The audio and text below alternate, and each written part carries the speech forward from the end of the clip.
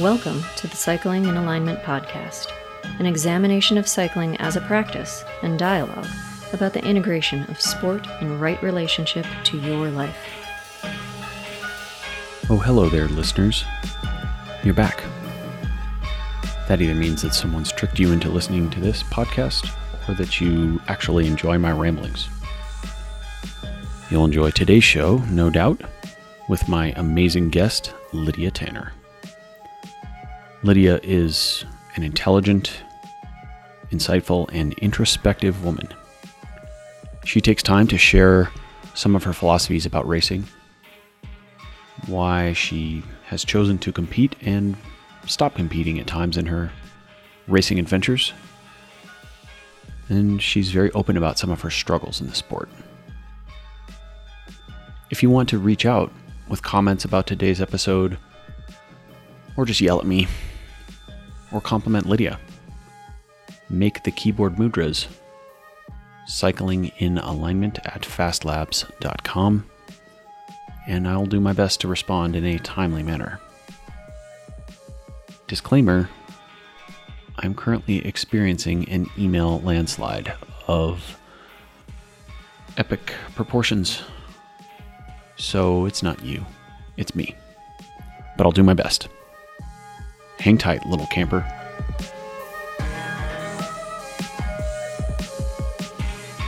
I have always had good conversations with you when we worked together, and obviously we worked together a long time ago. But then more recently, when you came in for a fit, it was like, it just seemed like we had some good flow and good ideas and good philosophical ideas to discuss about cycling. And in particular, I listened to your podcast with Dave, and I felt like that was a great episode, but to me, it was just like we just painted the surface of some of the things that I'd like to get into. Felt like he asked you a lot of really good questions and you had great answers, but I wanted more. I wanted to unpack some more. Long format. So, Lydia, welcome. Thank you. Thanks for making the time to come in today. Yeah, it's good to be here. Right on. It's a nice sunny day here in Boulder, Colorado. Hot, 90, but it's a dry heat. as always. Right. Which I learned is actually better for sweat. Why is that? Because the gradient helps with evaporative cooling better. So if it's dry out, your sweat works better than if it's humid out. I would agree with that. The downside being when we're in Breckenridge or whatever, that every exhale you take, you lose moisture out your breath. It's the equivalent of leaving your refrigerator open and trying to air condition your whole house with it, right? Yeah. So when we're doing our super cool epic mountain bike rides up in wherever at 1,000 feet of elevation, not altitude, I learned the difference between this only recently. Really? What's the difference? Well, altitude technically is when you're flying an airplane. It's when you're up in the atmosphere. Elevation is when you're on the planet Earth, but your distance from the center of the Earth has changed or grown or shrunk. So like what if you're on a mountain and you like jump into the air? Then you would be starting at a high elevation and adding some altitude. About amplitude. If you jump and yell really loud, then I guess that would be amplitude, I guess. Yeah. So, yeah. Nice. Have you been mountain biking much? No, I haven't, but a little bit. Yeah. Yeah. I think we talked about that a little bit last time because I forgot that you were a mountain biker. You forgot? Yeah, even though you like got me to do the Breck Epic and told me all about it and gave me all the beta, I totally forgot. That's all right. You know, that's how the human mind works. We compartmentalize things. Well, yeah, and I think I just always think of you as like a track racer and like a road rider and Fair point. Yeah. I make the cyclocrosses for a while too. Tell us about yourself. Oh, what do you want to know? Who are you? Tell us everything. Oh, God, that's a big question. The little bits, the big bits. You grew up here in Colorado.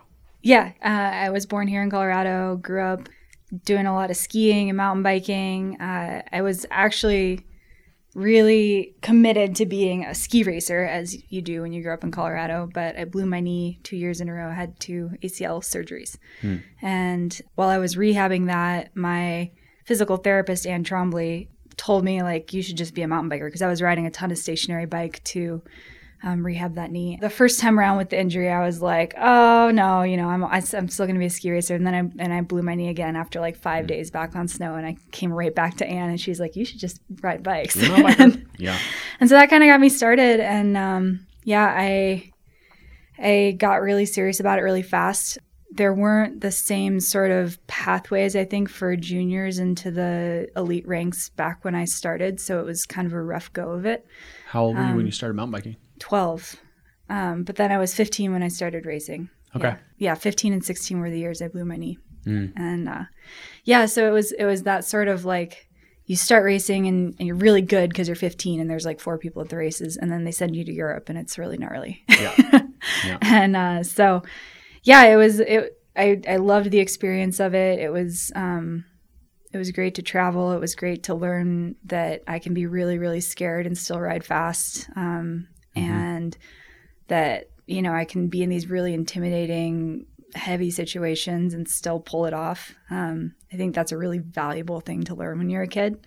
But ultimately I was like way too, like I didn't have any perception of like context or balance, and I was way too into it, and I got like way sucked in, and it wasn't good for me. So I ended up kind of stepping away when I was like 22, 23, which is I think around when, because I started working with you when I was 21? I'm a terrible chronological person unless it happened in my own life and kind of related to my own racing career. Then that would require me to know how old you were relative to how old I was. I think you were still going for a master's record at that point. So 2013? No, wasn't that No, recent? yeah, it was. Yeah. Was that recent? Well, okay. So I raced the World Championships in 2010. Okay. As an elite? No, as a U23. Okay. Yeah. But I did my first World Cup that year also as an elite, and it was amazing, but it was really hard. I started working with you, I think, right after that. And I was already like pretty fried, if I remember. And I feel really bad for hiring you because I think it was pretty rough. I just remember being like, my power meter never worked. My heart rate monitor never worked. I always got lost. I always ran into construction. I was like, oh yeah. Like I was going through my training log actually last year to like see what I'd been doing back then to see if it was really that hard. And I literally don't think I ever completed a workout that you gave me. I think I just always had like some reason why I couldn't do it. And I think we went through a pretty good run like that. Yeah. Yeah. But you're so patient with me, and you just were like, okay, you got to do what you got to do. I think at one point I sent you a picture of my foot, which had gotten really frozen on a bike ride, and because I was training in Montana, and my foot was like purple. Icy white purple. Ooh. And was like coming back to life, and it looked horrendous. And I was like, Colby needs to understand this. Yeah. You were probably like, oh. Yeah. Montana will kick your ass. Colorado's brutal, but Montana's another level. Yeah. I lived there for 7 years. Yeah. Yeah. But yeah, that was the end of bike racing for a while for me. And I just kind of had to relearn how to be an athlete, which was like, took a lot of soul searching and a lot of ego honesty. And I had to be really sedentary at times just to see what would happen. And I got really into climbing because it's a really intentional and mindful sort of activity. Like, I think everything about bike racing is about ignoring how you feel, but like everything about climbing is about tuning into like every minutia that you can feel.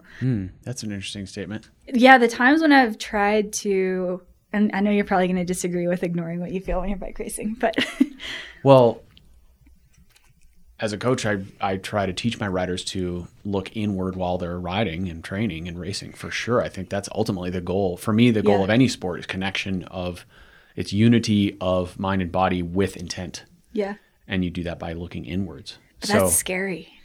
Oh, you're so right about that. For many people, it is scary. It's super scary because it's really painful. And it involves like a lot of like realistic talk about like your abilities, which sometimes isn't like really what you want to know about yourself. So, okay, great statement.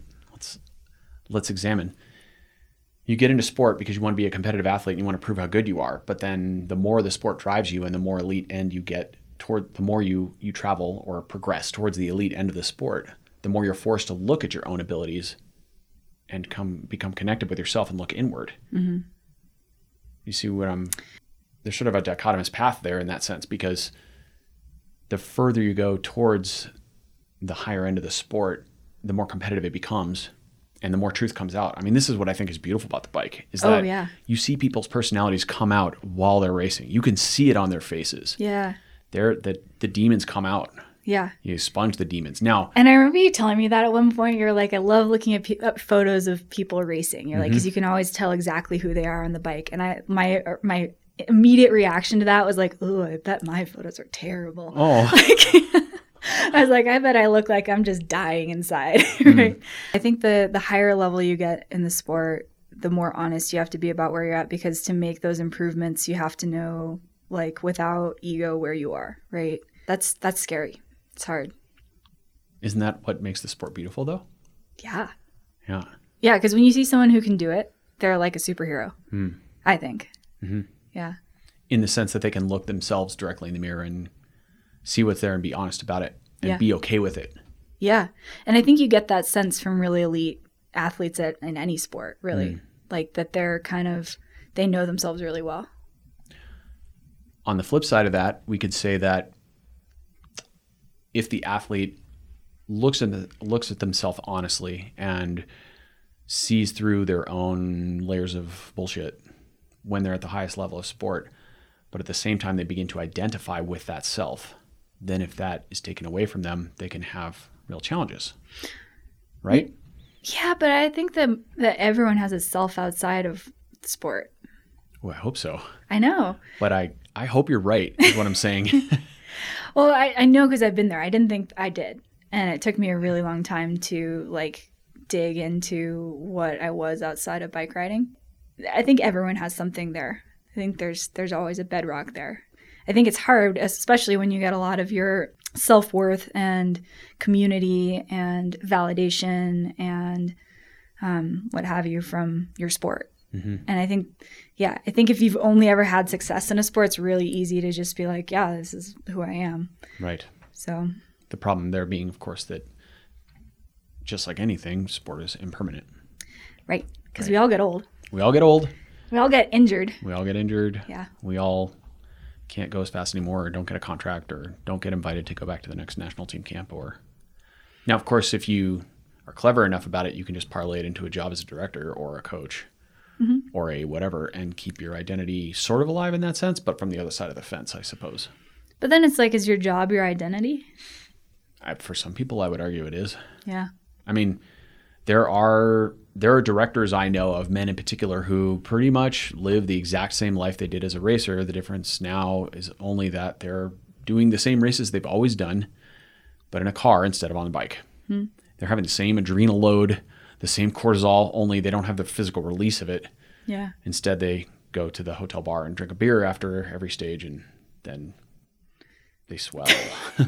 Tends to be the result. Yeah. Do you think that they're happy with that? Couldn't tell you, to be honest. Like, is it just perpetuating that satisfaction and identity and community and validation, or is it like holding on to something too long? Right. Great question. Yeah. I would imagine there's some of both in there for a lot of those people. Yeah. Probably depends on how at peace they were with their own racing demons. And also if they're still practicing the sport. I mean, someone who truly loves the sport and wants to treat it as a practice will see it from all different sides and perhaps be able to look at it through the eyes of the athletes they're now directing or assisting or sports sciencing or whatever they're doing, and still play the game in that sense. Find new ways to solve problems, new ways to geek out on the technology, or new ways to find tactical solutions to problems they couldn't find when they were racers. Mm-hmm.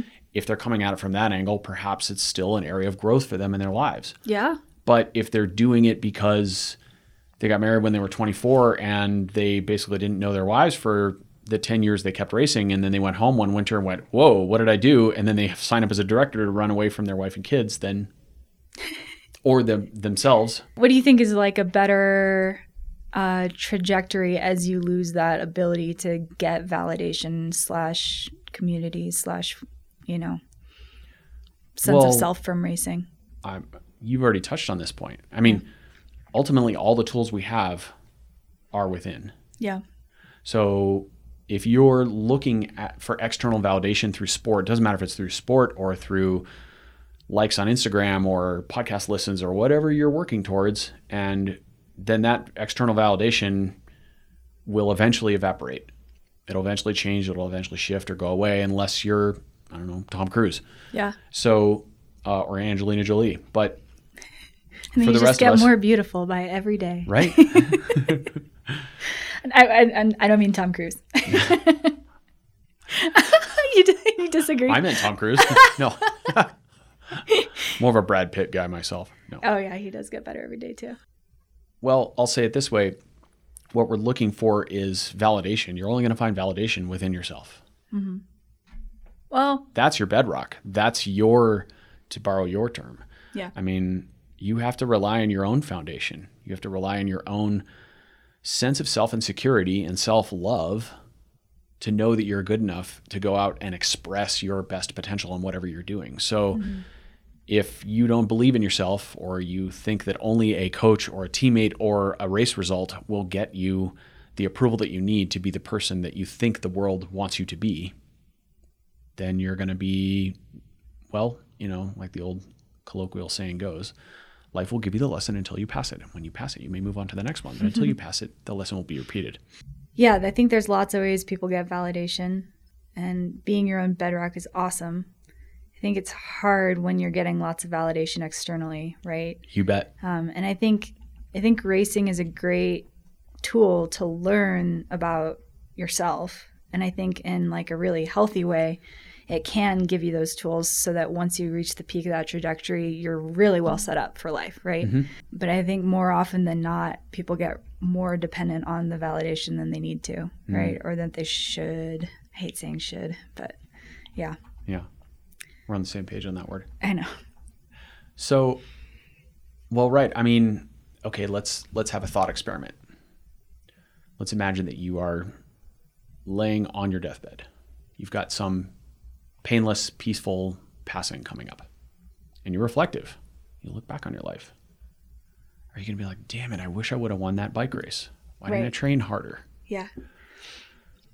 I mean, maybe if you are the handful of people we can think of who missed an Olympic gold medal and ended up with a silver by a fraction of a second, or if you're Shelley Olds and you flatted out of the break in London. Yeah, right? Slipped a pedal or had some like horrible mistake. I mean, it's possible you could look back on that moment and go, oh, I got screwed. Yeah. But we all have moments where we got screwed in life. It's just that some of them were like, I had the world's most perfect cup of coffee and the bottom of the cup fell out and it went all over my lap. And that was just like, that was the best cup of coffee I'd ever had in a long time. I hadn't had one in a month or whatever.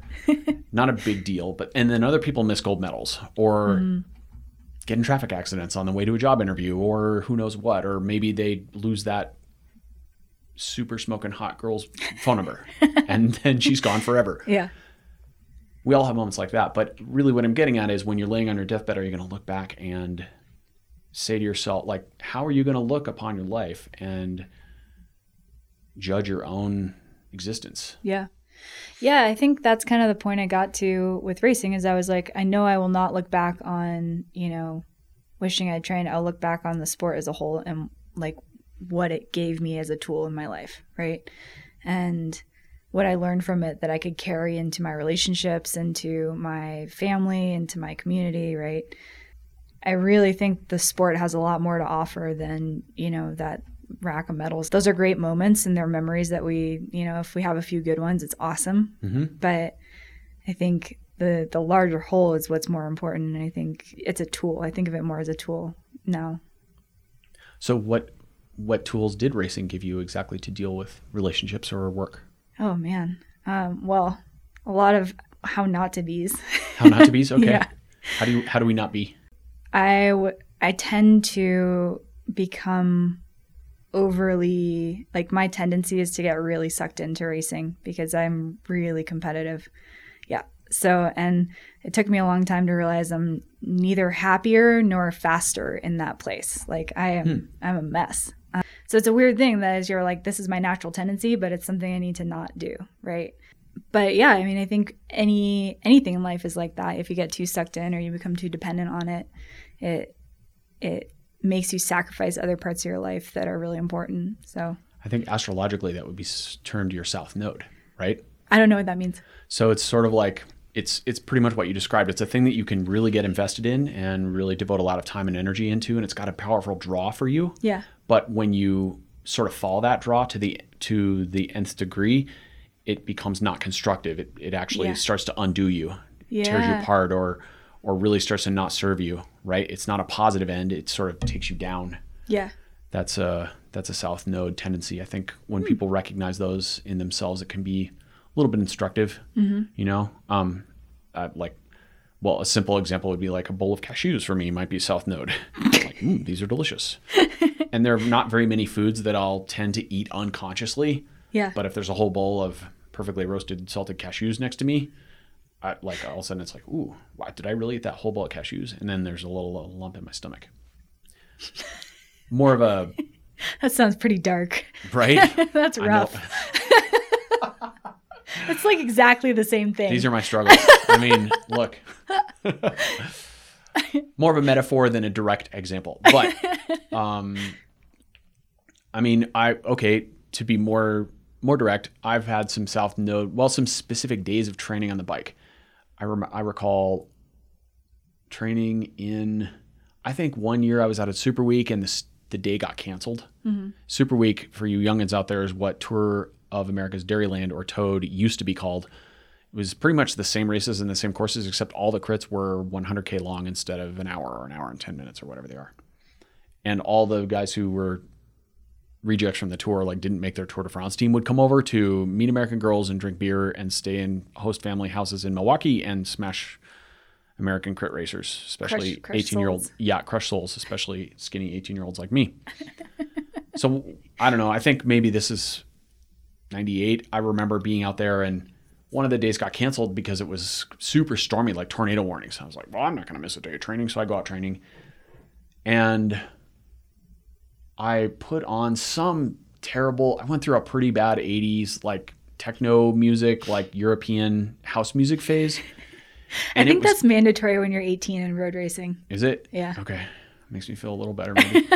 But it just had this relentless beat, you know, and it was on repeat. This is in the day of mini disc players. Also, for you youngins who don't know what that is. Anyway, I won't talk about going uphill both ways with the snow and stuff. But suffice it to say that as much as I love, air quotes, my iPhone, it's a lot more accessible in terms of things like storage and music. But I don't remember the name of the band. Doesn't matter. But it was just picture like someone beating a metal pail with a frying pan and then add some synthesizers and then put that person on acid and then record what they made. And then that's what I rode to for 6 hours. Yeah. Now, probably pretty effective for, a 1 hour workout, but for 6 hours in a row, I came home and I was like a skeleton. Like I just kept going and going and going. It was like riding to a metronome. Yeah. That was a very South Node ride. Like I probably went about twice as far as I should have.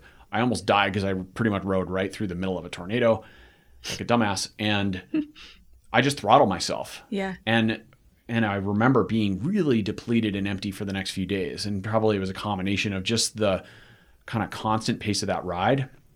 And I probably didn't eat enough. And I don't know, all the grocery stores were probably closed because of a tornado. So the point being is that that's one instance of sort of South Node behavior that you can go down the dark path a little bit and something that you think superficially will serve you and it ends up actually being your undoing in a way. For sure.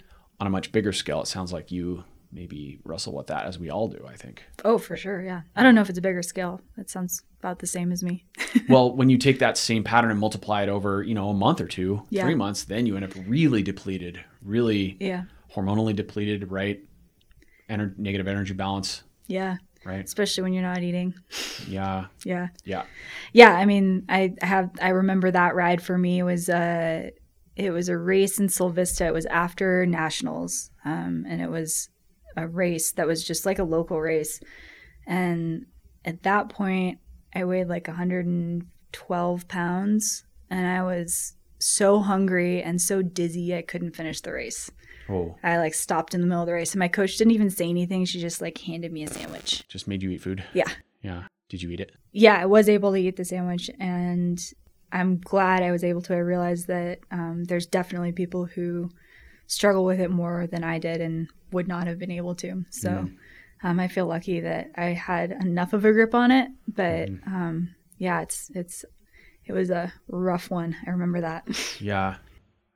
So do you feel like you struggled with body image or watts per kilo kind of mentality in racing a lot? Yeah, I It's a weird thing because I think that it's like an unspoken challenge that every teenage girl deals with when she has to do a sport where she wears spandex. Yeah. I think every female who tries to get into cycling contends with this, and especially when you're like 14 or 15 and your body's like changing a lot and can be really different every day, it seems like. And it's not doing what you want it to. And like, I think it's just this really, really vulnerable point for many women in the sport. Add, regular teenage insecurities into a sport that values strength to weight ratio and puts you in spandex every day. Where you're on display all the time. You're constantly on display doing scary things, right? Yep. And yeah, I think it's just kind of a perfect storm. I know that I am not alone in that situation. I think lots of women have dealt with it to different degrees of openness. But it basically wrecked me for a solid 2 years. I was so overtrained and so depleted that like after I stopped working with you, I didn't touch a bike for 2 years really. Yeah. Over that time, it was like a lot of like making batches of cookies and eating the entire thing and just like and eating with friends and cooking with friends and going on really big adventures and making sure we ate a ton afterwards. Like I think I had a group of friends who I really think was instrumental in helping me like make peace with like the way a normal athlete's metabolism should work. Because none of them had any hangups about it because they were all mountaineers. They were wearing like baggy clothes. They don't care. Right. It's not cool to be skinny when you're a mountaineer. You want to just be able to go for like 8 hours. Right. Right.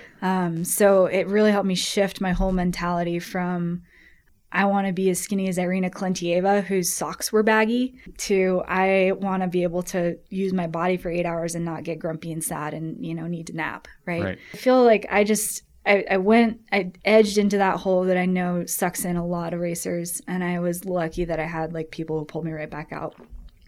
But yeah, and I know it's like a very common thing. Looking back on it, I probably didn't suss out that issue quite enough with you. I don't think I had the instinct to feel that enough or ask the right questions. Yeah. I know later working with like Abby Mickey, for example, she told me a couple times that at one point she walked into my office and I literally just looked at her and was like, "Girl, eat a pizza right now." Yeah. Because I could see that she had just gone a little bit too far. And well, the really fucked up thing is that I'd walk into rooms and people would be like, "Oh my God, you look so great. You look so great right now." Right. And I was literally like not menstruating, hadn't eaten anything but dry noodles that day. Like it was bad. Man, that's a challenge, isn't it? I think part of what really contributes to that problem is watts per kilo. And that's poignant right now because so many people are Zwifting. I know you don't do that and I don't do that. So we'll just treat it like, what's that character in Harry Potter whose name you can't say? Voldemort. That one. Okay. Yes. Zwift is not Voldemort. Zwift is definitely Voldemort. Zwift is right up there with should in my world. Yeah. I can see why you feel that way. What are bikes meant to do? Yeah. Get you places. Thank you. Yeah. How many kilometers do you ride when you stay on Zwift for 3 hours? Donut. Yeah. Right? I hear you. And to be fair, Zwift has its place. I know people like it. I don't have a problem with people having fun. As Phil Gaiman says, if you're riding a bike and doing it safely and having fun, you're doing it right. I'm down with that. That said, I have a rash of people coming into my training studio and my fit studio who are like, "Hey, I don't know why, but my whatever insert body part here hurts more than normal and my is acting up more than normal." Oh yeah. What have you been doing? We talked about this. Yeah. Trainer syndrome. Yeah. It like locking a bike into a trainer takes all the things that are bad about cycling and magnifies them and makes them worse. Yeah, because you're not moving in any way. But to steer back to watts per kilo, like when you're riding Zwift and you're looking at your modeled watts per kilo, which is just a mathematical model of literally your weight against your power, which has almost nothing to do with real world riding, even mountain biking, which has very, very little dependence on aerodynamics. But there's so many other variables in a mountain bike race. I mean, how technical is that sport? How many factors are there in the performance outcome of a race? Otherwise, we would all just have Zwift mountain bike races. Yeah. And well, I'm sure that's not far off. I'm probably not. So, so I think but okay, what's the basic problem there? Like the assumption is that when you push on one lever, things get better. If you add watts, okay, watts per kilo equals speed. If you can either add watts or reduce kilos, or most people try to do both. They train really hard and eat less. Yep. Well, okay, that's a teeter-totter. Yeah. Right? So you push really hard on one lever and you're going to get reduced performance on the other. Yeah. That's how it works. But it's also a 50,000 foot view, because weight is not the indicator of an athlete's body composition. Right? I mean, an endurance athlete, a good endurance athlete who's well-trained and training in 90-degree heat like we are at elevation. Sorry, I touched a thing. Don't touch any things, but stay hydrated. Yeah. A good endurance athlete can have their weight swing easily 2 or 3 kilograms. Oh, more than that. In 24 hours. Yeah. Right? Yes. Why? Because you drain your glycogen tank, you wring out the towel, and it becomes dry and light, and it blows away in the wind. But then you eat a bunch of food because you're smart and you know that you have to refuel all that stuff that you just used up. And carbs are stored with water. Yep. And when you're hot, then your when you're training in the heat, then your body sucks up more water to increase blood volume. Yeah. So 2 or 3 kilograms, which is like 4 or 5 pounds in irrelevant units for those of you out there who don't know what kilograms are, that's a big swing in weight. And people can get on the scale, and when they're looking at the watts per kilo mentality, they're looking at their metrics with that mentality, and they think more weight is bad. Yep. Then they're led to an erroneous conclusion, which is, oh, I'm 5 pounds heavier than I was yesterday. I need to not eat breakfast before I go ride 4 hours. Right. The more I've learned about energy availability and energy deficiency in sport, the more I've found that like making that decision is so much more detrimental than just being hungry. Like it sets off this crazy cascade of hormonal effects that basically negate your training for the day. Yes. And maybe the next 3 days, right? Like you're so messed up, and it takes like a deficiency of what, like 200 or 300 calories before your body basically kicks into emergency mode, especially if you're a woman, right? Right. Which is, I had no idea that it was that easy to upset that balance. And it's really interesting as I've like, made peace with being puffy sometimes, right? I've realized that exactly what you're saying happens to me. Like I'll go for like a big weekend or a big like marathon race, and the next day I literally have kinkles, and it's a horrible feeling. You're like, oh man, like I just did this big thing and I look terrible, right? It's like negative reinforcement. I don't feel good. I guess I should, and my shouldn't I have my veins past in a self, six-pack? Yeah, right. Like, shouldn't I be like veinier today, right? But in my past world, I totally would have been like, oh God, I must have overindulged after my race. I should probably, be done and like ride extra hard today, right? But now I just realize that it's part of the process, and it goes away in like a couple days, and I feel fine, you know. And then I'm rested and I'm ready to train again. Ready to go, and you probably feel great because your body went through that little hypercompensation. Yeah. It's a wild thing to actually recover and to go for a ride and feel recovered. Like I don't think I ever actually got that when I was racing, because I was always in that like insecurity spiral. Yeah. Yes. But yeah, I had this big ride this weekend, puffed up. Yeah, didn't you took a day off? I think I saw your Strava doodles or something. Yeah. Didn't you go to Winter Park? Yeah, I went to Winter Park and then back. So how many hours was that each way? Way there, it was like 7.5, and the way back it was like 6.5. And you went over Rollins? I went over Berthoud the way there. So we went over, because Boulder Canyon Skills, we had to go over Logan Mill and Sugarloaf to Berthoud. And then the next day we came back over Trail Ridge. Awesome. It was beautiful. Wow. Yeah. Did you get hailed on or anything? No, we got super lucky. I think, nice. did I tell you last time I was up there, we got hailed on, and I didn't have any gloves, so I had to buy these like hilarious wool mittens from the gift store. Nice. My dad and I were wearing these like wool mittens on our way down. But no, we literally had storms in every direction, and we could see them, and it was snowing, and it was raining, and there was lightning. And we just stayed in this like perfect magical bubble of okayness. Like the roads were soaked, but it was sunny where we were. Nice. Like for the whole ride. And then we got a tailwind from Hygiene all the way home. Wow. Yeah. Which never happens. Well done. That doesn't happen a lot. This is going to be like a very locals only section of the podcast. That's okay. Everyone will appreciate the basics of it. The riding through the storms and the tailwind at the end of the 8 hours. At the end of the big weekend. Anyway, totally puffed up. I'm coaching, so I had to go do some rides coaching. Then I took Wednesday completely off, and today I felt amazing. And I was like, oh, it's so cool to like know that I've adapted to that training, you know? And it's such a simple thing, but I think if you don't feel good after a couple days, like you're too tired. You need to rest more. Yeah. The analogy I like to use with that is it's as if you're swimming in the ocean, and endurance athletes become chronically addicted to dunking themselves. So think of every big load, whether it's in the gym or intervals or a race or whatever, pretty much you're getting dunked. And you're getting, the bigger the load, the harder the dunk is. So you're underwater, you can't breathe, you have to come up for air. And I think the chronic trainer, the chronic cardio, the endurance addicted, or what was the term you used? You said you were sort of in that paradigm of constant load, but you had a phrase for it. Insecurity spiral. That's a great one. When you're in the insecurity spiral, as soon as you come up for air and you take a single breath, you're immediately concerned about making enough gains or gaining enough ground on your competition or preparing for your next race. You just dunk yourself immediately. And you repeat that process over and over again. And look, there's a balance here. I mean, that's how you make gains in training at certain points. But if you do that endlessly, then you eventually drown. But you'll at least become depleted and really chronically tired and grumpy, and you'll probably end up in negative energy balance because it's really hard to eat when you're almost drowning all the time, right?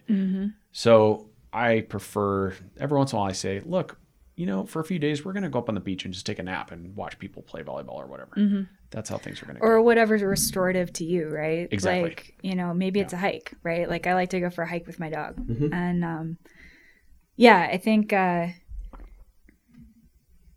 it took hanging out with a different kind of athlete for me to realize that sort of like masochistic, like, you know, no pain, no glory sort of training paradigm didn't work for me. I think it does for some people. I think some people have a higher tolerance for being dunked. But I think like, I don't know. I don't think I have a great tolerance for being dunked. I think I actually need quite a lot of recovery. But when I give myself that, I can be quite fast. Like it's an interesting thing. That's a great insight that you had into your own physiology that way. I think that can be a hard lesson to learn. Yeah. I think you're right. I think there are people who are more tolerant to dunking, but everybody needs their beach nap. Yeah. Right? Yes. I mean, we're all humans, and well, we all know that athlete who's like running on like pure negativity and hate, and they can be like real strong and maybe for like a season or two. Yeah. Right? But they never stick around for that much longer. Yeah. And I think it's not sustainable. Yeah. And I mean, I think that's like my focus as an athlete and a coach going forward is like, what is the most sustainable practice of this sport for me? Great. And so that means lots of beach naps. Yes. Good. That's good. Yeah. I mean, I think that's one of our most important oni, as coaches is to, what do we all do as athletes? We get lost bumping into trees, and the coach has to look at the whole forest, right? And you're constantly refocusing the athlete to that long-term view. Well, and we're constantly looking up that chart, like the Coggin chart about watts per kilo, and we're constantly looking up like the, you know, how fast should I recover if I want to be a pro tour racer? And you read about how fast you need to recover. Right. And so you just try to make it so, right? And try to fit that mold, you're saying, fit that. Yeah. That's funny. I just did an episode the other day on formulaic thinking and why it doesn't work for the individual. Yeah. This would be another example of perhaps how that applies. So is that like a coach's role, you think, to like expand that more? Well, yeah, I do. Or to just slap it out of your hand and be like, stop looking at that. No. That's one way to handle it. I mean, ultimately, any coaching program has to be applied to an individual. And one of my favorite expressions that I repeat ad nauseum is God is a novelty generator. Like what works for Lydia won't work for Susan and may not work for Mary or may not work for Joe. But you're all individuals. Everyone's going to respond differently in training. Ultimately, no matter what any coach tells you is a black box problem. Yeah. We are putting an input into a mysterious black box where weird stuff happens that we don't totally understand. We understand a lot of it, but we don't understand a lot of it. And then out comes this output. Yeah. And then there are all the problems with the output. First of all, how do we quantify the output and how do we evaluate the output? And are we looking at power? Are we looking at watts? Are we looking at race results? Are we looking at RPE? Are we looking at ponies seen on your ride? Right. That's my friend's metric. That's a very good one. Isn't it? Number of ponies identified. Yeah. Number of wild animals. Yeah. So we look at these metrics, this output, and then we decide, how did our input do? Did we write an effective training program, or are we totally off base? Did this person crash and burn, or are they smashing watts all over the place? Happiness watts. And then we modify the input based on the output and also based on the feedback of the athlete. So each of those black boxes is unique to the person because they have their own physiology. It's also unique to the season. It's even unique to the day, month, and year. So I've had athletes many times come to me and be like, oh man, I went so well back in insert historical period here. Yeah. Can we just make the same program? Well, sure we can, but there's about a 0% chance that it'll work the same because you're a different human and you've gone through different things. So all of your cells are different. All of your cells are different. You grew new ones. Yeah. One of the important jobs of the coach, well, 3 important jobs we can outline. 1 is trade out the forest for the trees. 2 is apply a program to each individual rider and try to figure out how they're responding to that program. Every rider will respond to every program differently. And I think the third onus of the modern coach, which I'll go ahead and say a lot of coaches I know haven't quite figured this out yet. And this is a relatively new paradigm. Well, actually it isn't, but unfortunately it just hasn't caught on yet, is how hard we can push the recovery button. Because even when you were racing as a younger rider, and when I was certainly racing, we thought of training in terms of yang or nothing. We had no concept of applying a yin modality to actually enhance the recovery of an athlete. Absolutely, yeah. So you were either on your bike smashing yourself to oblivion, or you were on the couch flipping channels. Yeah, like that taking a zero. Recovery. Yeah. Right. Is that, so I've been wondering about that. Is that like was that just the 90s or the 80s, or is like, do we just know more now, or were we just being ignorant back then? I think it was both. Yeah. We know more. The only other recovery modality we can think of that was applied regularly back then was massage.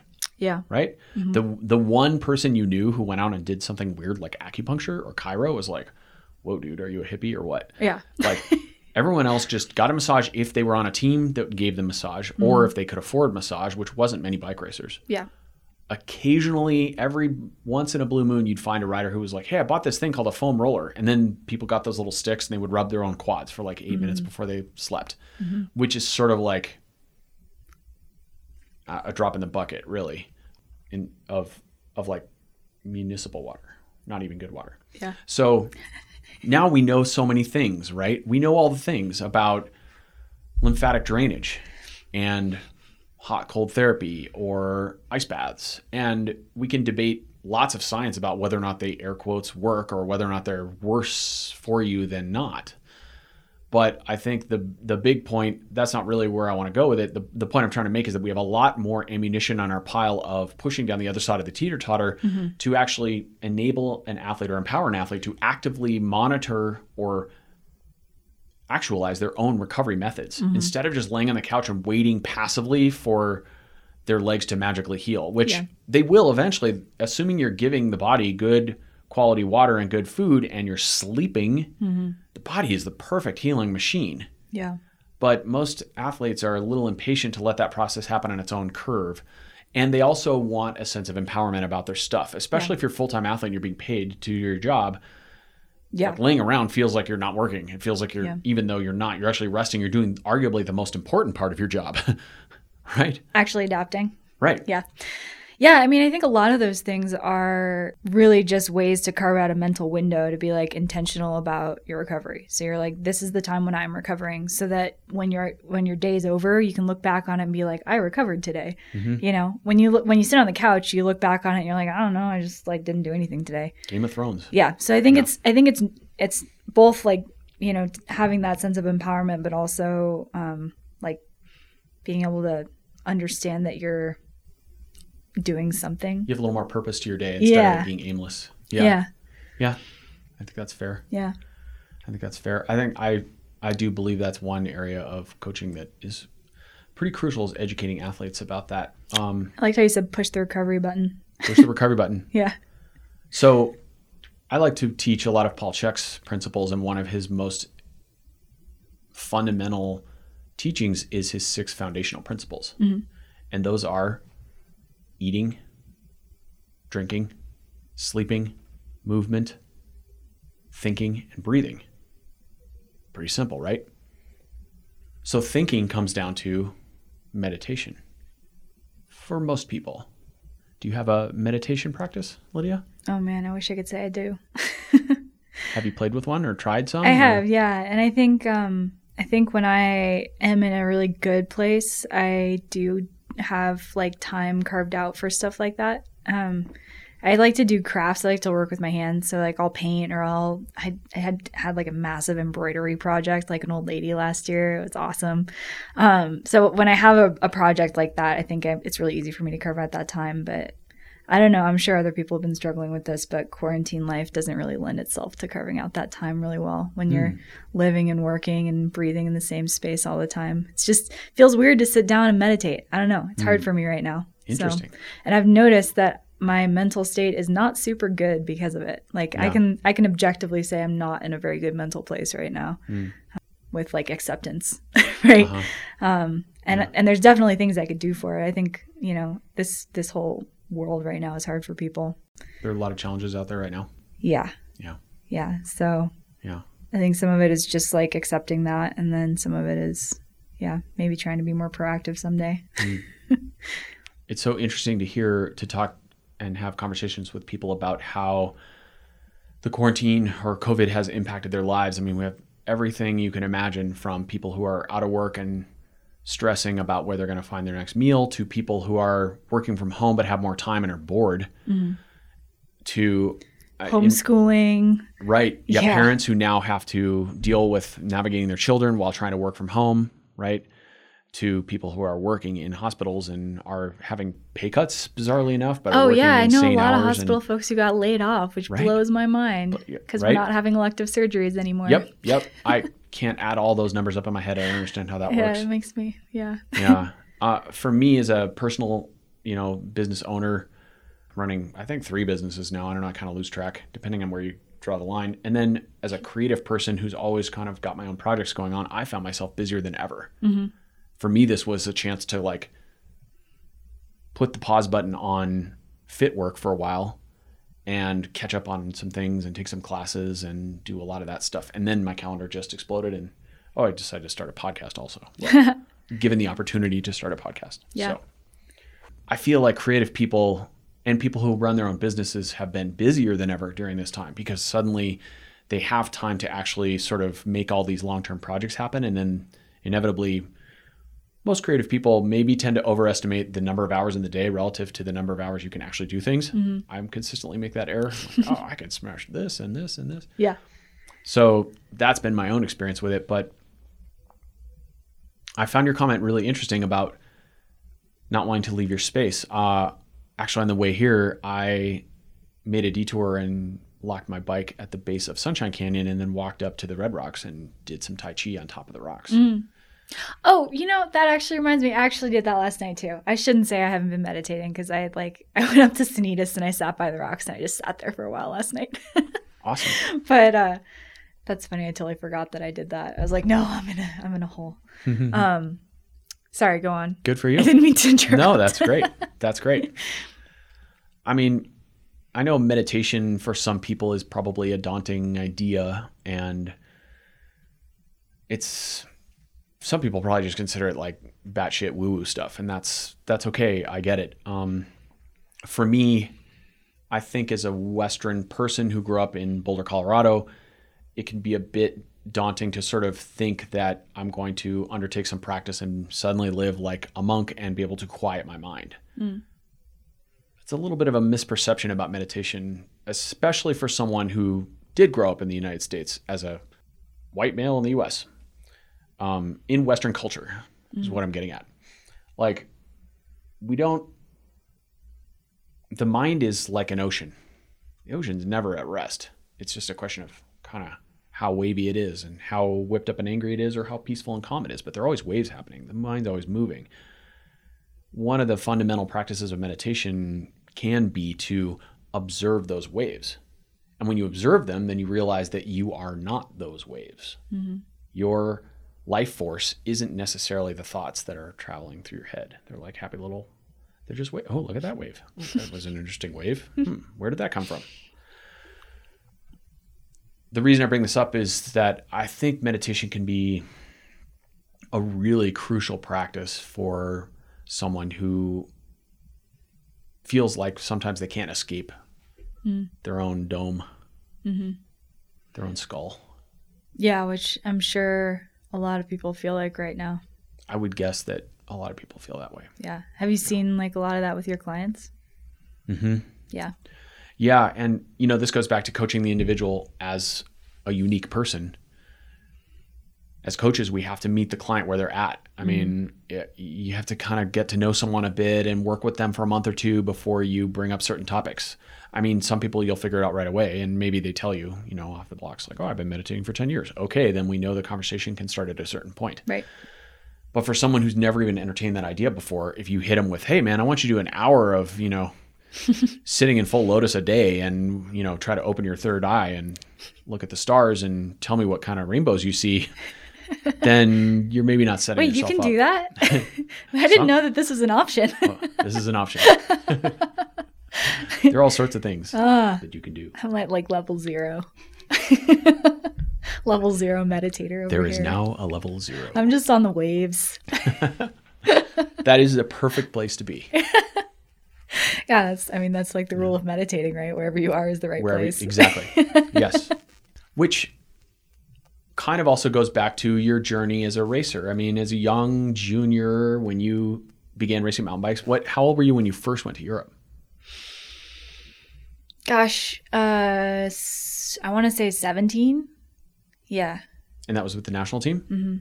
And you raced they just sent you probably to some cool stuff in France or? Yeah, we lived in a bike house in Kurzarten, in Germany. And we did the Swiss Racer Bike Cups, which were like a step below World Cups. And like that's like where the World Cup racers would go when they didn't have a race that weekend. And it was so hard.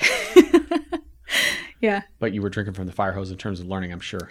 For sure. Yeah, it was amazing. I remember on one race I did, we were in Bern, and it was like in a city park, and you drive up and you're like, oh, this is going to be no sweat. And you get in and it's just the scariest shit you've ever seen. And like just terrifying fall line drops and side hills, and it's all muddy, and the whole course is lined like 4 people deep. You know, it's just like, it's very intense. Yep. And I'm pre-riding it with my teammate, and she falls and she breaks her arm. Oh. And so like we have to wait for the medics. They don't speak English. They keep calling her arm her ankle. They inject her on the trail and like cart her off. And I'm like, oh. Well, and then I have to go start a race. Right. And it's like, nothing really rattles me on a bike after that. like I can pretty much look at anything and be like, yeah, I'll try it. I had to do this. There's this drop in that race that I didn't ride on the pre-ride, and I was so scared of it. And I walked down it every time. And every time I tried to walk down it, I fell because it was so steep and muddy. Like I would fall with my bike and then just slide down. Yeah. And there were literally like German kids just standing at the bottom pointing at me and laughing, right? Oh boy. But then as soon as I was in the race and I had a wheel to follow, I rode it every time. You just did what the wheel in front of you did. Which is an amazing thing about racing and riding with other women, I think, is like if you see someone do it, you can do it, right? And it was, I can't even, there's so many instances like that in racing out there that just like changed my whole perspective of the sport, like every minute, right? And what I could do and what I was capable of. But yeah, I mean, I was also getting like, third to last. I was getting pulled after like 2 laps, right? It was like a real shock to the ego. What an amazing opportunity to learn so many cool things though. For sure. Yeah. And just to like experience, like, it's so funny that mountain biking started here, but it's so much more popular there. People are there, like people who clearly do not know any of the racers are there, right? They're not your family members. They're not your competitors. They're actual spectators. They're actual spectators. They're there on a date. They're smoking cigarettes, right? Like, it's like, hey, baby, you want to go to the races? Like it's a totally different, it was just, it was a cool. So I'm always grateful for that experience. It was pretty wild. What came up for me there just now is some discussions I've had with people about the psychology of women and in comparison to the psychology of men in terms of competitive fields and pelotons, and how women psychologically almost tend to sort of, when they're competing, they're thinking about their competitors in a sense. It's like you're a tribe. And women are in a sense, there are times when women describe that they didn't want to be too aggressive too early in the race because they didn't want to make some of their competitors look too bad or feel too bad if they beat them. So that's why women's races tend to kind of stick together, at least in a road format, more or less. Yeah. And that came up for me when you were talking about, as soon as I saw, someone in front of me go over that drop, I knew I could do it.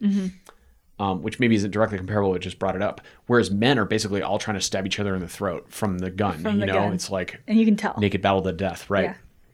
It's just so interesting to look at the psychology of how those play out. And yeah. But then after the line, men are all, hey, buddy, how's it going? And after the line, women are like, you. Right. Like, I'm not talking to you, right? I hate you. You chop me in that corner. Right. Because it's like a more of a violation of that camaraderie or that contract. I'm so glad you brought that up because I'm coaching this group of girls, young women who are 13 and 14 right now. And it's really interesting watching them because they we did like a fake race the other day because no one's racing, right? So we did like a little time trial. They were all the top 3 girls had all kind of caught each other and they're all riding together. And then they were going into the final sprint, which was like a road into a corner. And they were all just riding together. And I was like, stop being so nice. This is not the time to be nice. Like, be nice to each other afterwards, right? Like, you're here to make each other faster right now, right? You're not here to be nice to each other. And I felt like really aggro about it, but I also feel like it's a really good lesson especially when they're younger and they're in a group, they're really conscious of how what they're doing affects the other people. Yeah. And I think it's to everyone's detriment. Because the consequences are so high, right? Like if you beat that girl in that sprint, she's going to be mean to you next week, right? She's not going to talk to you afterwards. She's going to make a different friend, right? There's this like weird dynamic, right? But I think at higher levels it's happening, and I think it's starting to happen more often with women as we're just like the level of competition is elevating and we're not penalizing each other for being fast, right? But I think it's to everyone's detriment if you hold back like that, right? Because you're not making your teammate faster, you're not getting faster, you're not finding what you're capable of, right? And it's so funny that you don't have to teach guys that. Right. Yeah, I know it's always such a fun puzzle to try to solve with these girls. It's really cool. Yeah, that's cool. So your coach, how big is the group? 6 of them. Okay. Yeah. We broke all the groups into smaller groups this year because of the COVID regulations. So we try to keep it really, really small and insular. So try to limit exposure to just the people that you're working with. Right. Right. But yeah, it's a cool group. They're all very competitive. Like I've had different levels of competitiveness with the girls I've worked with over the years. But I feel like every generation they get more and more competitive because I just really think this is like the direction that women's racing is going generally, right? Like I bet the next generation is not going to hold back on that finish, right? I'm not going to have to tell them to, right? Why do you think that's trending that way? Because I think women's racing is becoming more legitimate. There's more equal pay. That's an expectation. I think it's gathering momentum. I think we're seeing that like World Cup mountain bike racing is way more fun to watch the women's races. Like they're dramatic, they're exciting, they're amazing athletes. I just think it's becoming. I think there's momentum behind it, and like you look at NICA and the quality of racing and the number of kids out there and the community they're creating. It's like just the support around the whole concept of racing is so much better and so much more like acceptable, right? Like it's like dropping your kids off at soccer practice, right? Right. And so when you have that like volume of high quality training and racing and places for them to go when they get fast, right? Like I think that fosters like the whole competitive like drive much better, right? It's beautiful. It's like you got to make it a win for the parents, right? Yeah. If the parents are dropping their kids off to go on a road ride, down Highway 36 with traffic, maybe not. Yeah. Or race some open road race or something random that's less appealing. I mean, I grew up, I got started racing because of the Coors Classic and the Red Zinger Mini Classic. Yeah. That formed, which was a kids series based on the actual Red Zinger stage race. Yeah. And it was a kids series, and that was road racing back then for kids aged 10 to 14. Yeah. And I did a podcast the other day with Jonathan Vaughters. We didn't talk about this, but he started racing there too. And some reasonably famous racers came out, like Chris Weary came out of that program, and Jimmy Killen. Yeah. He represented the U.S. in mountain bike worlds a couple times, and that was so cool. But I don't think you could have that series now because there are just too many cars on the road. Mm-hmm. The liability insurance to have 300 kids out riding around on the Morgul Bismarck road course on a Saturday, like no way. Like, so taking kids and having the high school mountain bike program is just genius. I mean, I wish I had access to this when I was at Boulder High. Everyone says this, right? Like, it's just because you see, like, the main thing I see is that they have friends who ride and they go ride together and they push each other and they, you know, take care of each other and they support each other. There's always someone cheering for them when they're out riding. Like, when I was racing, I was like the only person I knew. It was like... Same here. Yeah, it was like the only person in your high school. There's maybe one other, right? You're at like a party with your parents and they're like, what do you do for fun? You're like, I'm a bike racer. They're like, wait, what? Yeah. Yeah. And then you spend 15 minutes explaining how you spend every weekend by yourself, like riding around in the mountains, right? Right, yeah. Yeah. And they still don't get it at the end spandex. of it. Yes, yeah, exactly. For some reason. Right. Okay, so why don't we pass back to Reloop? Sorry to interrupt you, but of course. Why don't we pass up? Okay. JV, the other day we were talking, he was like, okay, if I could have it my way, I would put all juniors on 6-speed Regina freewheels because they shift like crap and they force you to pedal at 140 RPM and also 50 RPM because you just don't have enough gears. So you actually have to learn how to finesse a bike. He's like, if I could take every 12-year-old talented kid and make them ride like that until they were 18, and then on your 17th or 18th birthday, you get DI2 and, you know, a power meter. Boom, there you go. And so... Man, that's totally my parents' philosophy. Do you think that we would make similar headway with women and body image if we mandated that all NICA high school students wore baggy clothes and did away with Lycra? That was not the direction I was expecting you to go in, but yeah. I mean, that's an interesting thought. Less body image, less... For sure, yeah. I mean, anytime there's a dress code, people get bummed, right? I'm sure there's girls who love wearing spandex, right? I'm sure there are. I don't want to imply that, like, you know, you can't love wearing spandex because I'm sure lots of people do. I have definitely felt like real cool in my spandex sometimes, right? But yeah, I don't know. That's an interesting thought. I wonder if that would create like healthier sort of body image stuff for that just like kind of really vulnerable period. I'd like to see more. I bet you that period is measurable, that period where you're just super vulnerable. I'm sure there's things we can do in that period to make it better, but yeah. It just occurred to me, it seemed like an easy, actionable thing. That's interesting. No Lycra allowed. I thought you were going to say we should all make them race on shitty bikes. I don't know. For me, I definitely see, like, okay, there's the discussion about economic achievability or actionability for someone, for a parent who can't afford some bike. And then there's the discussion about the kid who has the super racy stuff and they're beating all the other kids because they've got $1 million worth of equipment. And I'm sure there are times when that's happened. There are other times when it doesn't matter because that kid isn't that fast anyway or whatever. And so it kind of all comes out in the wash to a degree. Part of cycling culture is about meshing man and woman with machine. And so we're kind of have to be dorky to a degree. I mean, if we had zero interest in the equipment, we might be trail runners, right? Maybe, or we would just run on the road. But because those are people who don't really care. I think most runners just put on shoes and go run. Yeah. They're more about the activity than they are about the stuff. Cyclists have this weird fetish thing about derailleurs and wheels and carbon and whatever.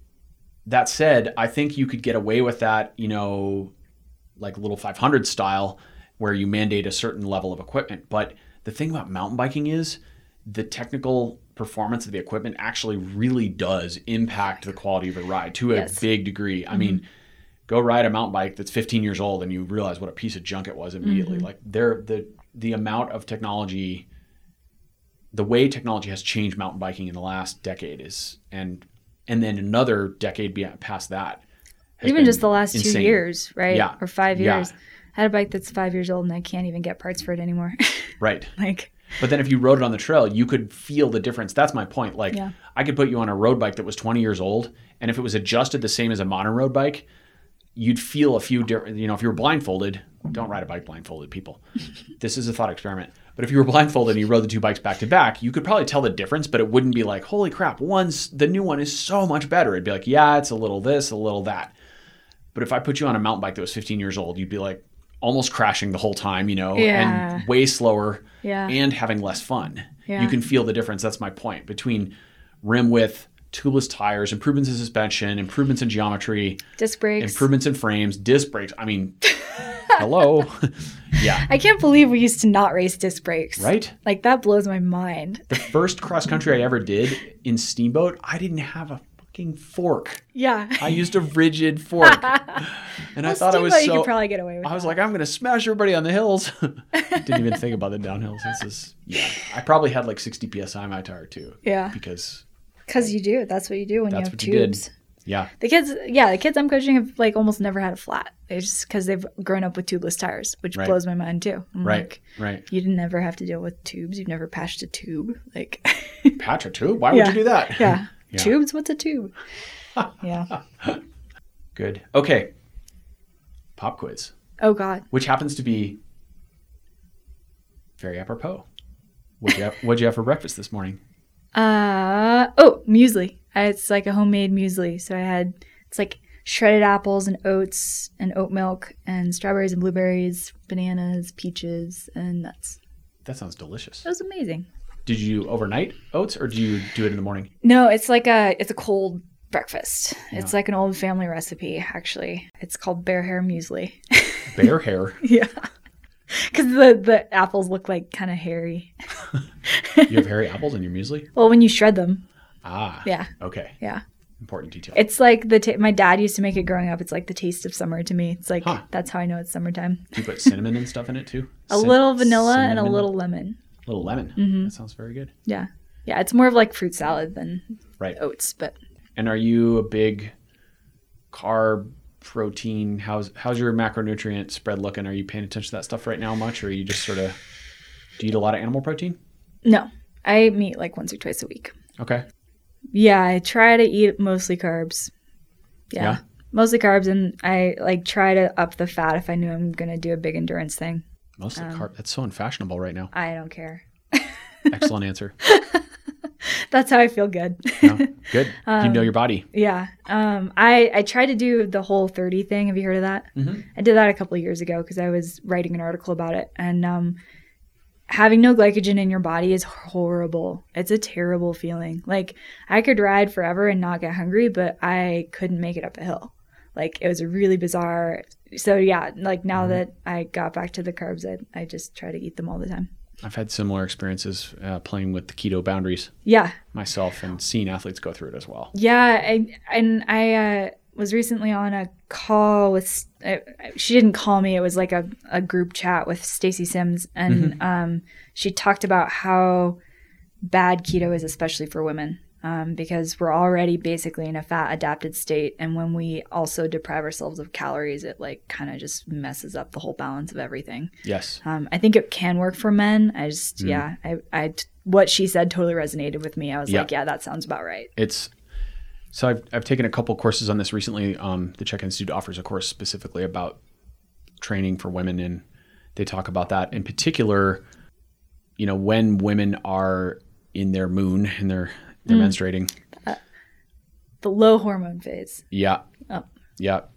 Ligaments are more lax, right? They're more prone to overtraining. And that's when carbs are really, even in the week before, my understanding is that carbs are pretty essential. Yeah. Otherwise, hormones can just fall off a cliff, right? Oh yeah. I mean, so I've been really reading Stacy's book Roar closely and trying to learn a lot more about how to train with your cycle. Yeah. Because she said something at ECS last year that was about it. It's like an adaptogenic aid. It's ergogenic. It's a body aid. It's something your body does that can aid you. Mm-hmm. Trying to sound smart over here. We can use as many 4-syllable words as you want.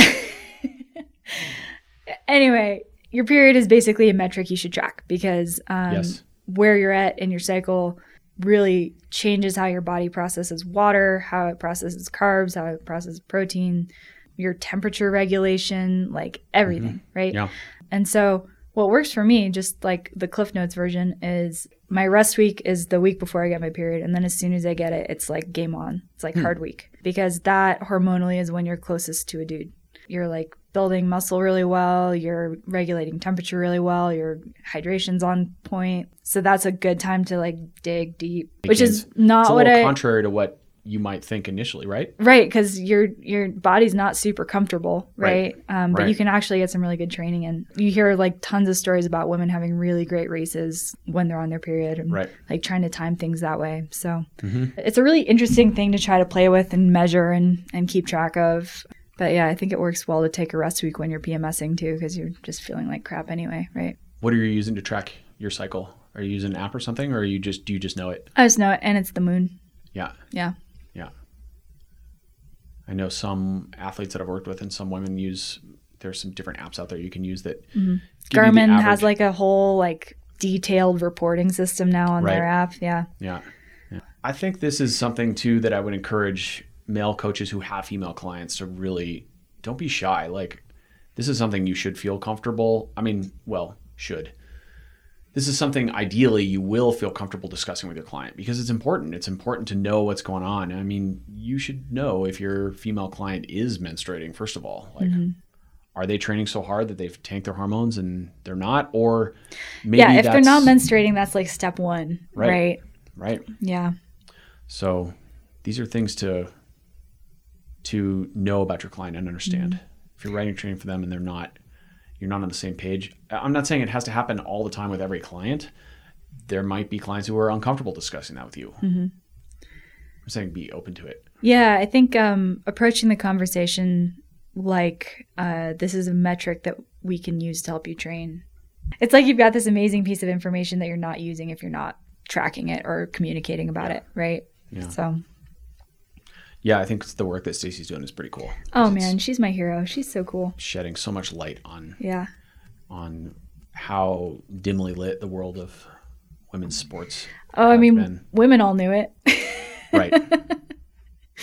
Yeah. Yeah. But it's cool to have someone like her. I don't know. Some of them maybe didn't.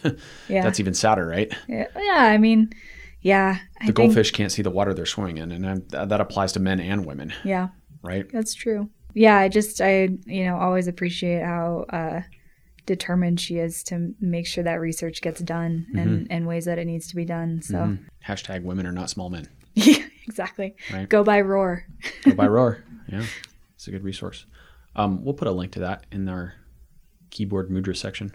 What major events would you say changed your trajectory as an athlete? You've outlined kind of how things went historically, but what were the events or mentality shifts that you had that kind of directed you to where you are now? And are you currently racing? Do you have designs to race in the future? What does Lydia's future race resume look like? Oof. If it has races on it, or does it just have more Winter Park adventures? Yeah. I mean, well, like everyone, my calendar is blank this year. Right. Yeah. So, and it's actually been a normal year. Yeah. If it was a normal year, I would be trying to do the epic rides and do better at them and, shooting for like more marathon length races. Okay. I really like doing those last year. I think it's a good distance for me. So yeah. And I like the training for it. Like I think training for cross country is really like intense interval based, like just like more pain. Not that marathon training is not hard, but I think that sort of more relaxed, like long format works better for me. So we're talking 100K to 160K mountain bike races, right? I don't understand kilometers. Just say yes. Yeah, like 3 to 5 hour type things. Yeah. Okay. Yeah. Yes, that's what I would be doing. But yeah, I'm actually really enjoying this opportunity to not race and not go through that sort of roller coaster of stress because it's giving me this like perfect season to just do a ton of base and do like the big exploration rides I always wanted to do that you can't really ever fit into a race calendar, right? Like where do you fit that Winter Park ride into a race calendar? Because you know you're going to be wrecked, right? And I mean, unless you're Lachlan, then you can just do it every day. But unless you're Lachlan. Yes. But I need to rest, so. Yeah, no, it's been cool. I've been doing a lot of mapping. I got on Strava for the first time, so I've been seeing like some cool new routes and using that. And I'm really actually enjoying the way this season is going. And I think by the time racing starts again, I'll be psyched to do that too. Yeah, cool. Yeah. Okay, so I asked you 2 questions in one, and the first part of that question was, what were the major events that changed your trajectories? Oh, yeah, I love that you asked this one. when I was thinking about it last night, I was like, oh, what am I going to say? And I was thinking that the major thing that has really changed my trajectory is the sheer number of injuries I've had. I've had 3 ACL reconstructions in both my shoulders, a bunch of broken bones, like bunch of concussions. It's been kind of rough. And so there was a period between, like in my 20s where almost every other year I had a season-ending injury and had a massive surgery that sent me back to like full-on like atrophy life, right? So I've gone to total zero and started there again so many times that I feel like that has shaped my attachment to sports, because I always know that like I want to be doing them at any level, even if it's like, super bird leg level or, climbing 5'8", or, just like anything to keep myself moving.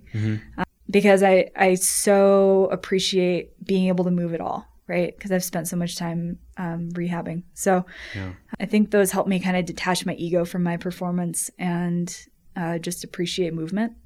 And yeah, so to me, it's like, am I going to race? Am I not going to race? Maybe, right? Like, it doesn't really matter. It's like, I like being able to do things at the highest level that I'm able at the time, but I'm not really worried about it. That's cool. Yeah. I don't know if you know how many injuries I had. I don't think I knew they were quite that many. Yeah, it was a lot. Yeah. You've been beaten up. Yeah. My last shoulder surgery, I was so bummed, and I was in this sling. And I was like, I'm not going to sit on the couch for 6 months again. And I started like making dates across town, so I'd have to walk.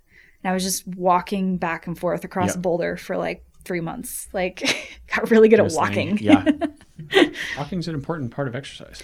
It's an amazing part of exercise. Hiking. Right? Yeah. I don't know. I'm a big fan of these like really slow, boring sports lately.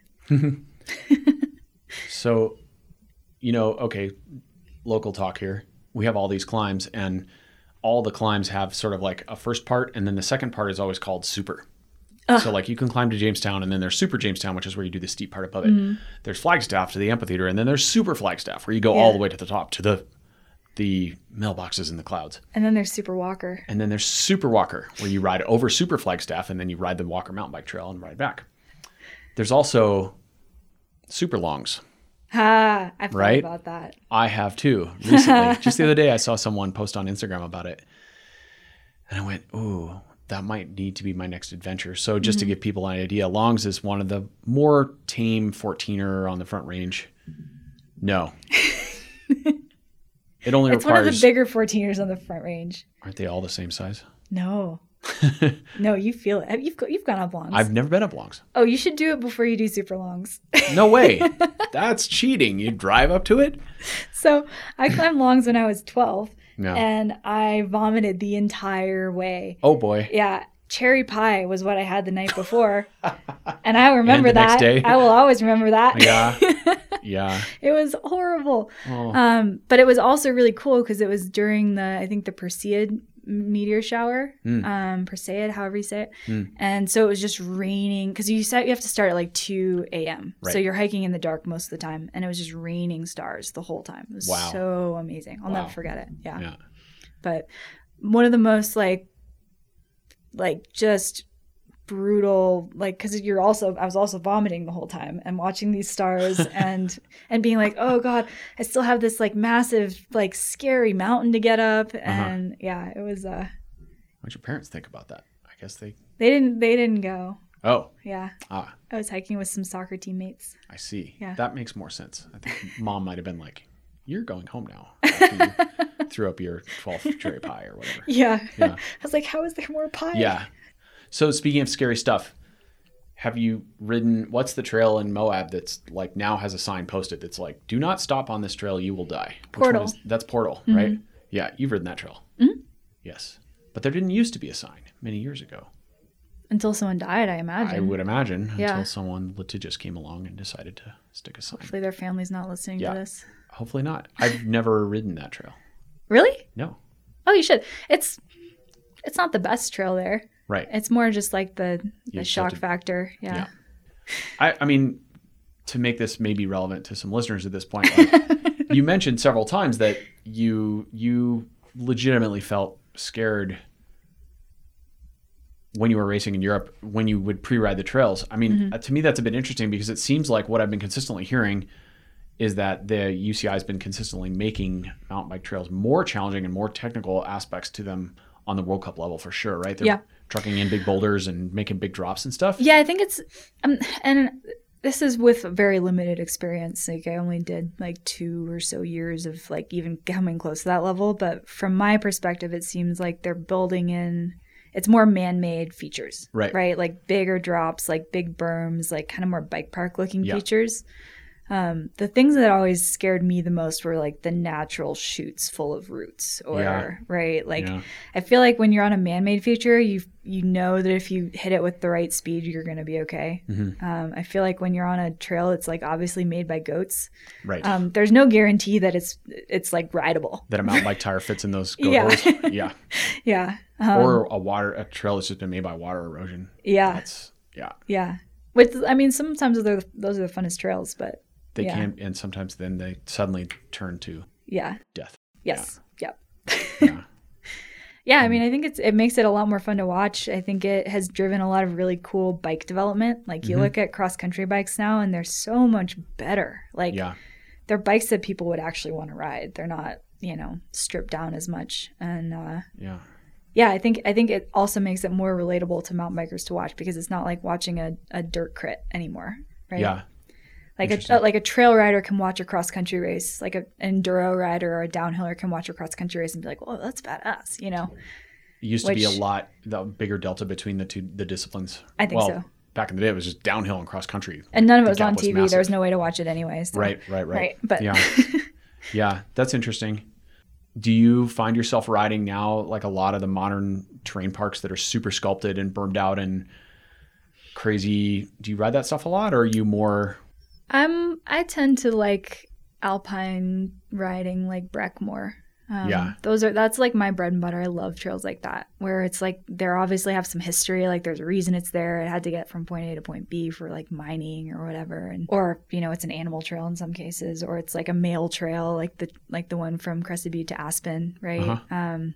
Like I like trails like that have like some history and have been like a pathway for something, right? I like trails that are built for fun and built for big bikes. I get that Powder Day feeling. That's great. If I were to choose one trail to ride for the rest of my life, it'd be stuff like Breck for sure. Okay. Yeah.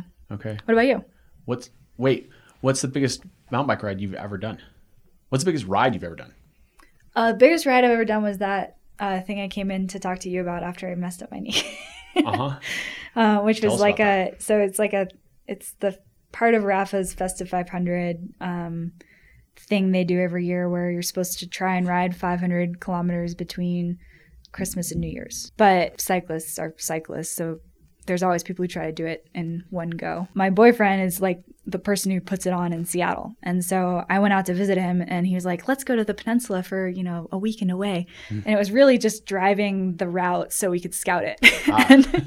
And so we're driving this route and I'm like, you are crazy. This is insane. Like you're going to make people ride this. And, it's so 500 kilometers is roughly like 340 miles. So you're looking at like you do know metric. Well, only because I have done that math. Okay. And have ridden those miles now. Counted them. Right.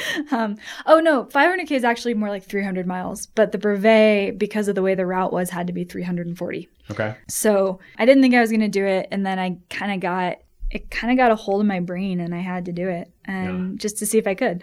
And it was one of the coolest, craziest, wild experiences of my life because I literally rode for like 40 hours through the night, through the rain. I mean, Seattle in December isn't great. No, it's not super pleasant there, especially when you're right up against the ocean. So we just got poured on the whole time. And but there was something about like the challenge of trying to figure out the right gear to have and like, do I need to have like waterproof? I was really excited about my mitten system that I came up with where I was wearing Nordic ski gloves underneath these waterproof mitten shells. And my hands were so happy. I was so proud of my like mitten system. But yeah, I mean, it was cool. So that's the longest ride I've done. Were they the same mittens you bought at the visitor center with your dad? That would be a really cool I'll just say yes. Okay, good. We'll go with it. So 40 hours, that sounds awesome. Yeah. Yeah. I slept for like 4 of them at a Yeah. motel and tried to dry off my stuff. But Yeah. yeah. But it didn't matter because as soon as you got on the bike anyway, everything was wet again. Yeah. Yeah. I'm with you on the terrain, on the mountain bike terrain. I'd say Breck or give me a lap of like Sourdough, which is a high alpine terrain here above. Yeah, sourdough's special. Sourdough's like, it's just that high alpine single track that's kind of, half made by a goat or a mining cart or some mountain bikes or some skiers. You don't really know. Mm-hmm. And I'm a Boulder boy, grew up here. So yeah. Yeah. The riding around like Winter Park too. Right. Always gets me. Yeah.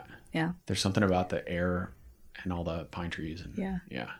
Well, and it's something, so I think about these trails every time I test a bike, right? That's always my criteria is could I race the Wednesday Night World Short Track on it? And could I ride in Winter Park on it? So you have fallen victim to the how do I make a one quiver bike problem? Well, it's just where I put it on that spectrum, right? Okay. Like, is it closer to Wednesday Night Worlds or is it closer to, 5 hours. At unpredictable alpine single track, right? And I found that's really like a pretty good range for most bikes that I like to ride. So what's in your bike garage currently? What if we went to Lydia's garage and looked, what would we find? What treasures? I don't have a garage. I just have a small condo, but Even better, your living room. Yeah, I got rid of my guest bed and I put a 2x4 on the wall with a bunch of hooks in it. So now there's 6 bikes hanging from my wall. I have a Pivot Mach 4 SL. That's like my actual bike that I bought that I love. Mm-hmm. And I'm testing the new Swerks Evo, which is amazing. Mm-hmm. My daily driver these days is the Trek Super Caliber. I've been like experimenting with putting some different parts on it, and it's real nice. I was involved in the development of that bike actually. I did Were a you really? camp and did some testing for it. A little bit. Really? Yeah. Love that bike. That makes sense because I feel like it is the singular perfect bike for the front range. I agree with that. Yeah. Yeah. It's like you can ride every fire road on it. You can take every trail you can see. It's, it's forgiving enough. I literally was going on like road rides on it because my cross bike wasn't working for me anymore. And didn't seem to penalize me at all. I mean, it's like a 22-pound bike, right? So, I've been digging that bike. Cool. What else? I have a Kona Super Jake, which is a cross bike, and then another Mach 4 that's my boyfriend's and his steel titanium road bike. Okay. Yeah. Well done. Yeah, so the boyfriend got 2 hooks and you have no road bike. Yes. All right. Yeah. So you guys got to be at least a year in then. We're close. Yeah, we're close. Okay. All right. Yeah, it was a little bit of a weird timeline because of the quarantine. So it was like either we're not going to see each other for, unforeseeable future or you're moving in. Right. So, right. Yeah. I feel a little bad for him. I think it's pretty hard to come live in a place where you can't actually get to know anyone or go anywhere. I've had a few clients recently that I've worked with in the office who are like, I moved to Colorado from wherever in November and I have one friend. Yeah. It's a rough go. It's a rough time for people to transition and go anywhere in the world. Yeah. If you're moving somewhere new. He has a pretty unshakable brain, though. He seems like totally fine. So he has a good outlook. Yeah. Awesome. Well, thank you so much for coming in today and sharing all your stories and your wisdom. And yeah, I really appreciate it. Always fun to talk. Where do people find out more about Lydia Tanner? I'm on Instagram. Okay. Yeah, and I'm on Strava now. You're on Strava? Yeah. You're gonna have all kinds of followers. Is that? It's all under Lid Loves Mud. Lid Loves Mud. Yeah. We'll put a link to that in our notes. Cool. And people can manipulate their finger pads to find you as needed. Yeah. Cool. Fantastic. Thanks. Thank you so much. Disclaimer. Listen up, monkeys. The ramblings on this podcast represent me and me alone. They're not indicative of the thoughts or opinions of Fast Labs or Chris Case or Trevor Connor or anyone else. Also, none of this advice is intended to prescribe or diagnose anything. I'm not a doctor. I don't play one on the internet. So, just want to be clear on those points. Thanks for listening.